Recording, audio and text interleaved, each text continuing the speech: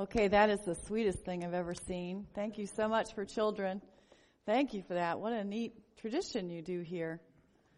Good morning. My name is Dawn Bodie. I'm really excited to be worshiping with you today.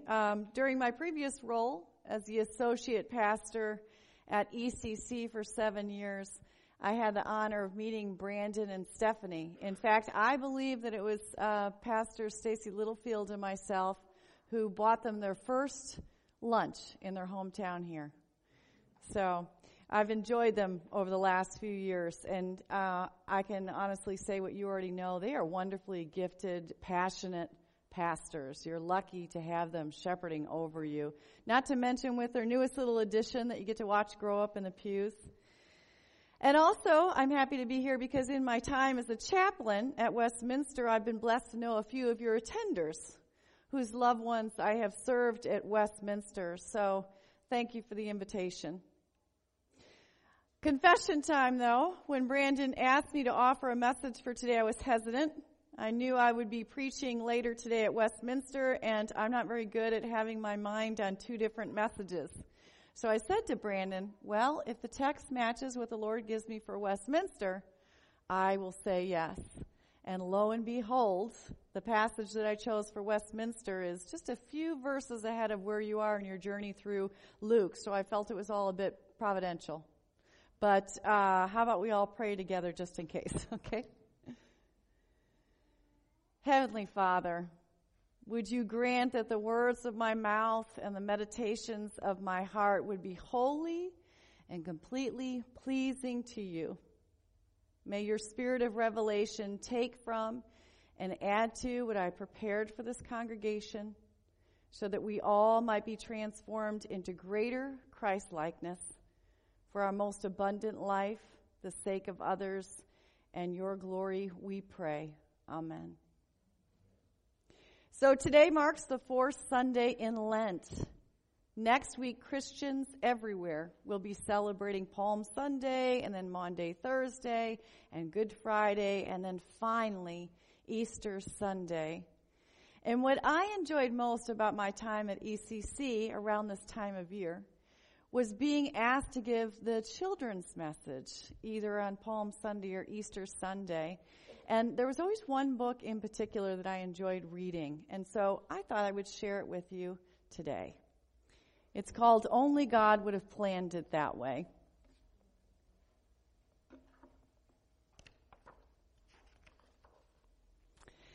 If I would have planned out the Lord's Passion Week, the throngs would be gathered and autographs they'd seek. But the ficklish crowds would become a mad fray. You see, only God would have planned it that way. If I would have planned how a conqueror would ride, I'd saddle a stallion with a big, haughty stride. Yet he hopped upon a small colt that spring day. You see, only God would have planned it that way. If I would have planned the last meal that he would eat, the best food and guests would be placed at his feet. Yet Christ donned a towel and a meek servant's tray. You see, only God would have planned it that way. If I would have planned how he would spend his last night, I'd have thrown him a great party to bring him great delight. But he wept alone, and in great sorrow he prayed. You see, only God would have planned it that way. If I would have planned how a great king should die, he'd have a grand funeral and thousands would cry. But he hung on a cross on a dark, gray day. You see, only God would have planned it that way. If I would have planned the last statement he'd make, I'd bring in reporters and notes they would take. But it is finished, were the last words he would say. You see, only God would have planned it that way. If I would have planned God's great love plan for me, I would not have sent Christ to die on that tree. But God knew my sin needed infinite pay. You see, only God would have planned it that way. If I would have planned how Messiah would save, he would not spend 3 days closed up in a grave. But Christ rose from death that victorious day. You see, only God would have planned it that way. I love children's books, especially those that are inspired by God's words, because they distill down for us his truth in profound and memorable ways. And his truth is especially timely and worthy of remembering because, yes, only God would have planned it this way.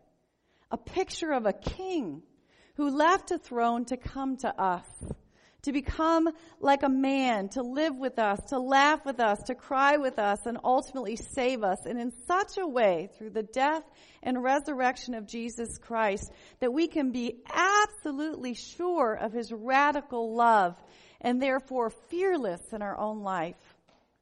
For whether it comes with ease or challenge, we know that we don't journey alone or forever. God is with us, and he is leading us to something wonderful. There is nothing like this message among all the other world religions. A message that forever impacted the world then as it should still today. But is it? Is it really? If that's the case, why will so many churches have empty pews just a week or two after we remember this momentous event? I'm going to suggest that it's not so much about the truth or the story. There's nothing wrong with the truth or the story, but rather what we've done with it.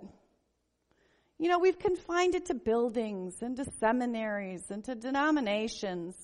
We've used it to create career paths for pastors and even publishing and music and home decor industries. Or we've wielded it as a weapon to keep some in and others out. In essence, we have resigned the Easter experience to just another nice brunch or ham dinner, rather than an encounter with a transforming power of God's radical love, and through it, the ability to share it well with others. Of course, Jesus knew this would be a temptation for us in his day and even now. There's just something in our human psyche, or rather an enemy working through it, that seeks to hold back, contain, or even disregard what is beyond our understanding intellectually. And why, in his infinite grace, he goes to great lengths to warn us against this, as well as offer a remedy for it.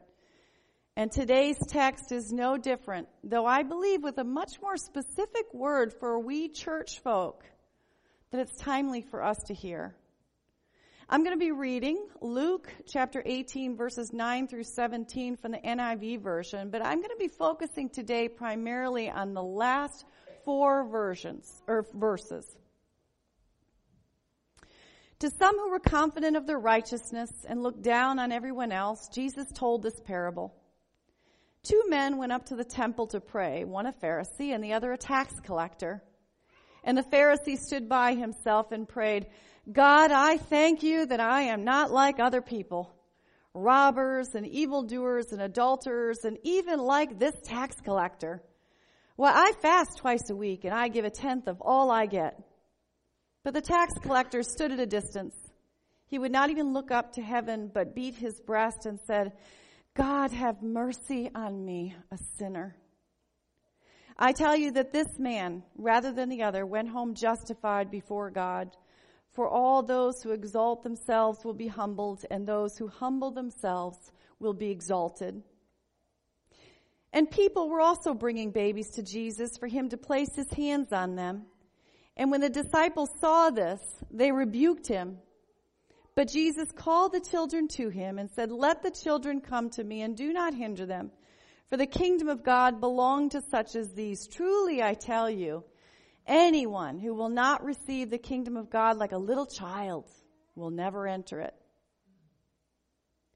By little ones, we can assume that Luke means infants and young children coming up to or being brought to Jesus for the purpose of receiving a blessing, as was conveyed by the laying on of the hands.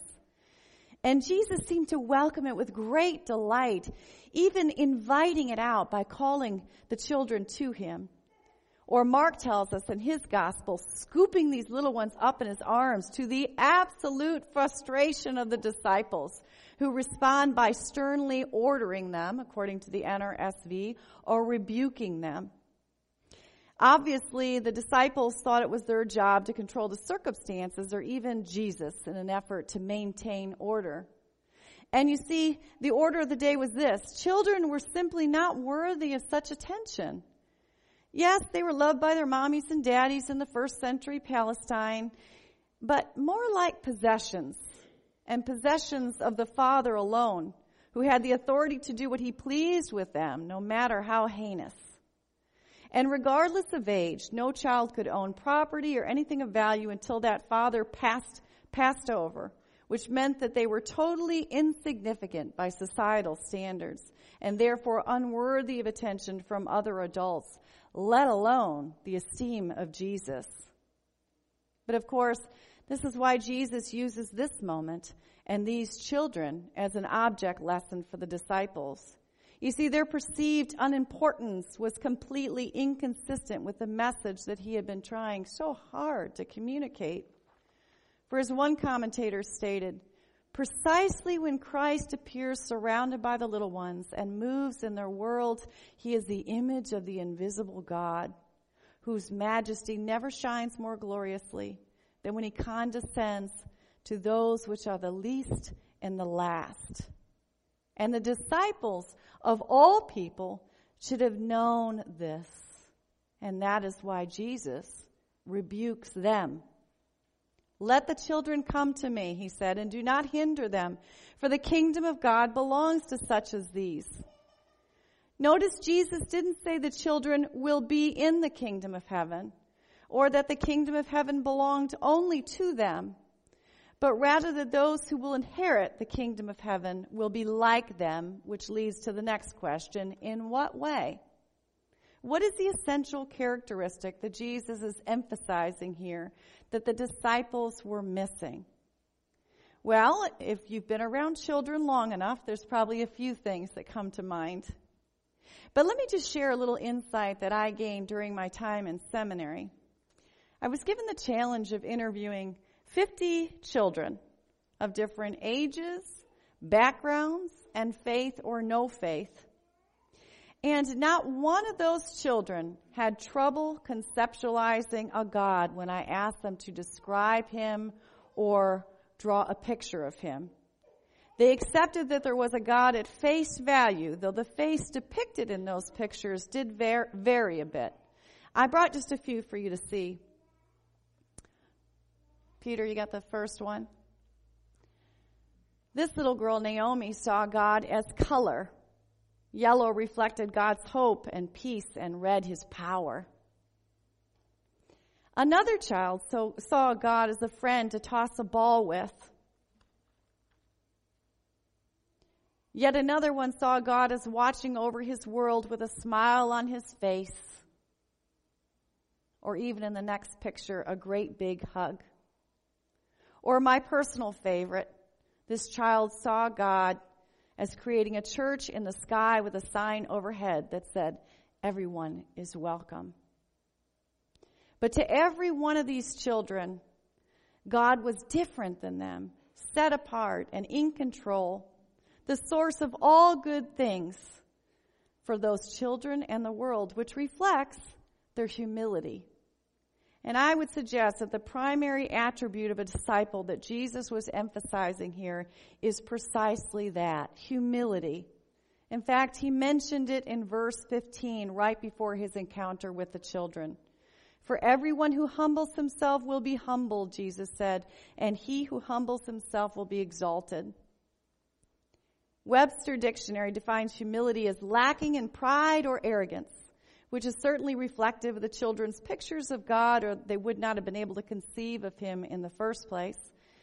And it was also reflective of the actions of the children in our text today, or they would not have approached Jesus at his invitation. These children, the least of these, those with no social standing and only empty hands to lay before Jesus with trust that he would fill them up. And this is what the disciples once had. It was what inspired them to leave their homes and their possessions and their families and to risk ridicule. They knew that they were in need of something that only God could provide. A radical and lavish love that's found in Jesus that affirmed that they too were worthy of love and purpose for good. But now, just a short time later, they were at risk of forfeiting it all, and for reasons that elevated the frustration of Jesus from a little bit to an all-time high. Did you notice he was not that frustrated with the tax collector just a few verses later? But he's angry with the disciples. And here's why. The disciples had allowed their proximity to Jesus to deceive them into thinking that they now somehow had some kind of elevated status. And in doing so, they had given ear to the voices of pride or childishness within them. And Jesus was having none of it, especially in his name. Truly, I tell you, he said, anyone who will not receive the kingdom of God like a little child will never enter it. In other words, grow up. He was saying to the disciples, go back to your childlikeness, that place where you first experienced me. And to understand more fully what is meant by this, I think a visual might be helpful. It's in your bulletin if you don't mind opening up, or you can look up at the screen. You see, just as there are human physical and psychological stages to growth, there are also human spiritual stages as well. And several different ways to communicate this truth, but I happen to like the one that I've posted in your bulletin that's up on the screen. Let me just walk you through this briefly. First, in stage 1, there's awareness. You know that moment when you realize that there is a God and you're not him, but you need him and you want him? This is typically followed by a season of learning. This can be years, decades, right? We learn everything about this God and his purpose and love for us. And then comes stage 3, maybe a little bit of service, because that's what we good Christians do, right? And it's all necessary and it's all good. It's just not the whole journey. And here's why. You see, the motivation for the first 3 stages can actually be a little bit selfish. We can focus on our conversion story and our Bible studies and even our wonderful work, just as the disciples did. And many of our evangelical traditions actually encourage this through their emphasis on learning and serving without equal attention paid to our motivation for it all. But when we remain in those first 3 stages, what we typically do is relegate God to a mere extra on the stage of life. And we miss out on the deeper transformation that he's calling us to break through a wall, to learn to love God, not for our own sake, but for God's sake. And here's the truth. There's no nonstop flight for this journey. Unfortunately, there's a lot of layovers along the way. And it comes generally from suffering, the sufferings or challenges, crises in life. But when we meet them head on, we're able to find that our truest identity and our deepest freedom actually lies in God's infinite love for us and not in what we do or what we can get other people to think about us. But it requires that we do a deeper work. We need to look harder into our motivation. And part of that means relegating the knowledge that we think we have gained through our proximity to Jesus. Because as the Apostle Paul said, and Jesus certainly affirmed, knowledge puffs up, but love builds up. Those who think they know something do not know as they ought to know, but whoever loves God is known by God. I just love how theologian Ronald Rolheiser describes the second conversion as it is, second conversion journey. You see, we're all young fools, he writes, and then our eyes are open to a little bit of knowledge, just as Adam and Eve's were, and we become old fools. But the task at hand is to become holy fools. Holy fools are people who have stopped trying to look like something more than they are. They know in their heart and they're willing to admit who they are in the face of God. Again, that their deepest identity and their freedom comes from God's radical love alone. I was recently asked if we can avoid the second conversion. If we can, in essence, avoid suffering or complexities in life. And here's my answer: no. And I think that's God's mercy and grace. You see, He's going to complete the work He began in us. For our own sake, yes. For the sake of others, certainly. And for His glory. And incidentally, this is why I love my new work so much, because I see evidence of this daily as a chaplain at Westminster. I have the blessing of being inspired by people who are moving through the wall or who have already moved through the wall. They have faced the complexities and challenges in life with a simplicity and trust and humility that leaves me speechless. They don't argue much about theology.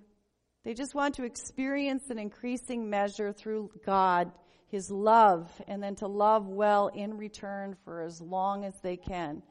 It's that simple, and it's that complex, as the disciples also learned.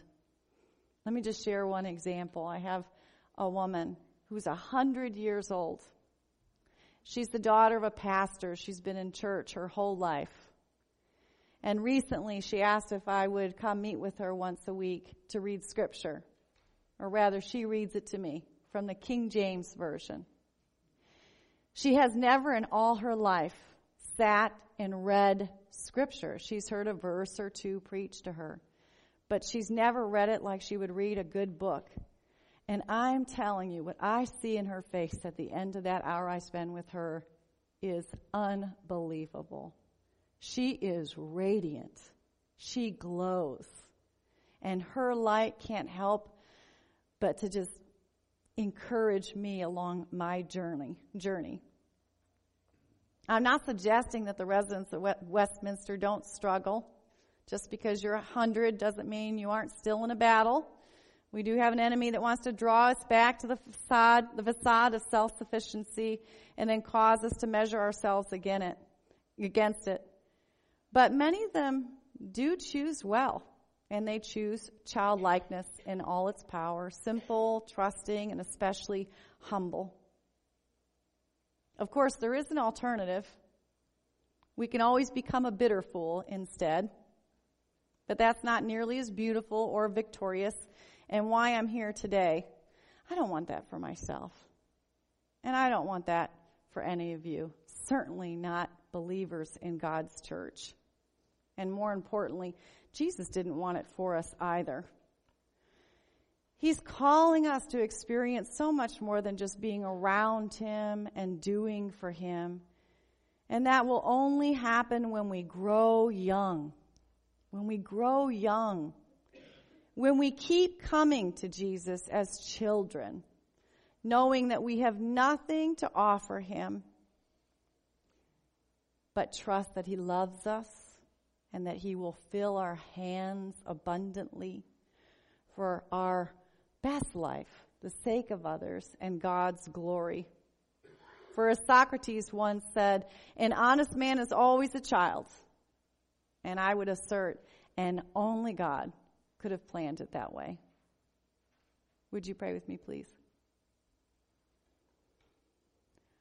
Oh, Heavenly Father, we give you thanks for your mighty word, how deeply profound it is.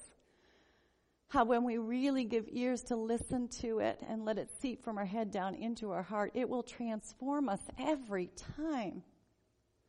We thank you for your love represented behind it. How it can help us, Lord, to love others, to be a part of your transforming work in this world. And so, Lord, I ask you, as one of your believers in the company of other believers, that you would help us as Holy Week approaches to hear the story of Easter, to hear the story of that radical love with freshness, like a child,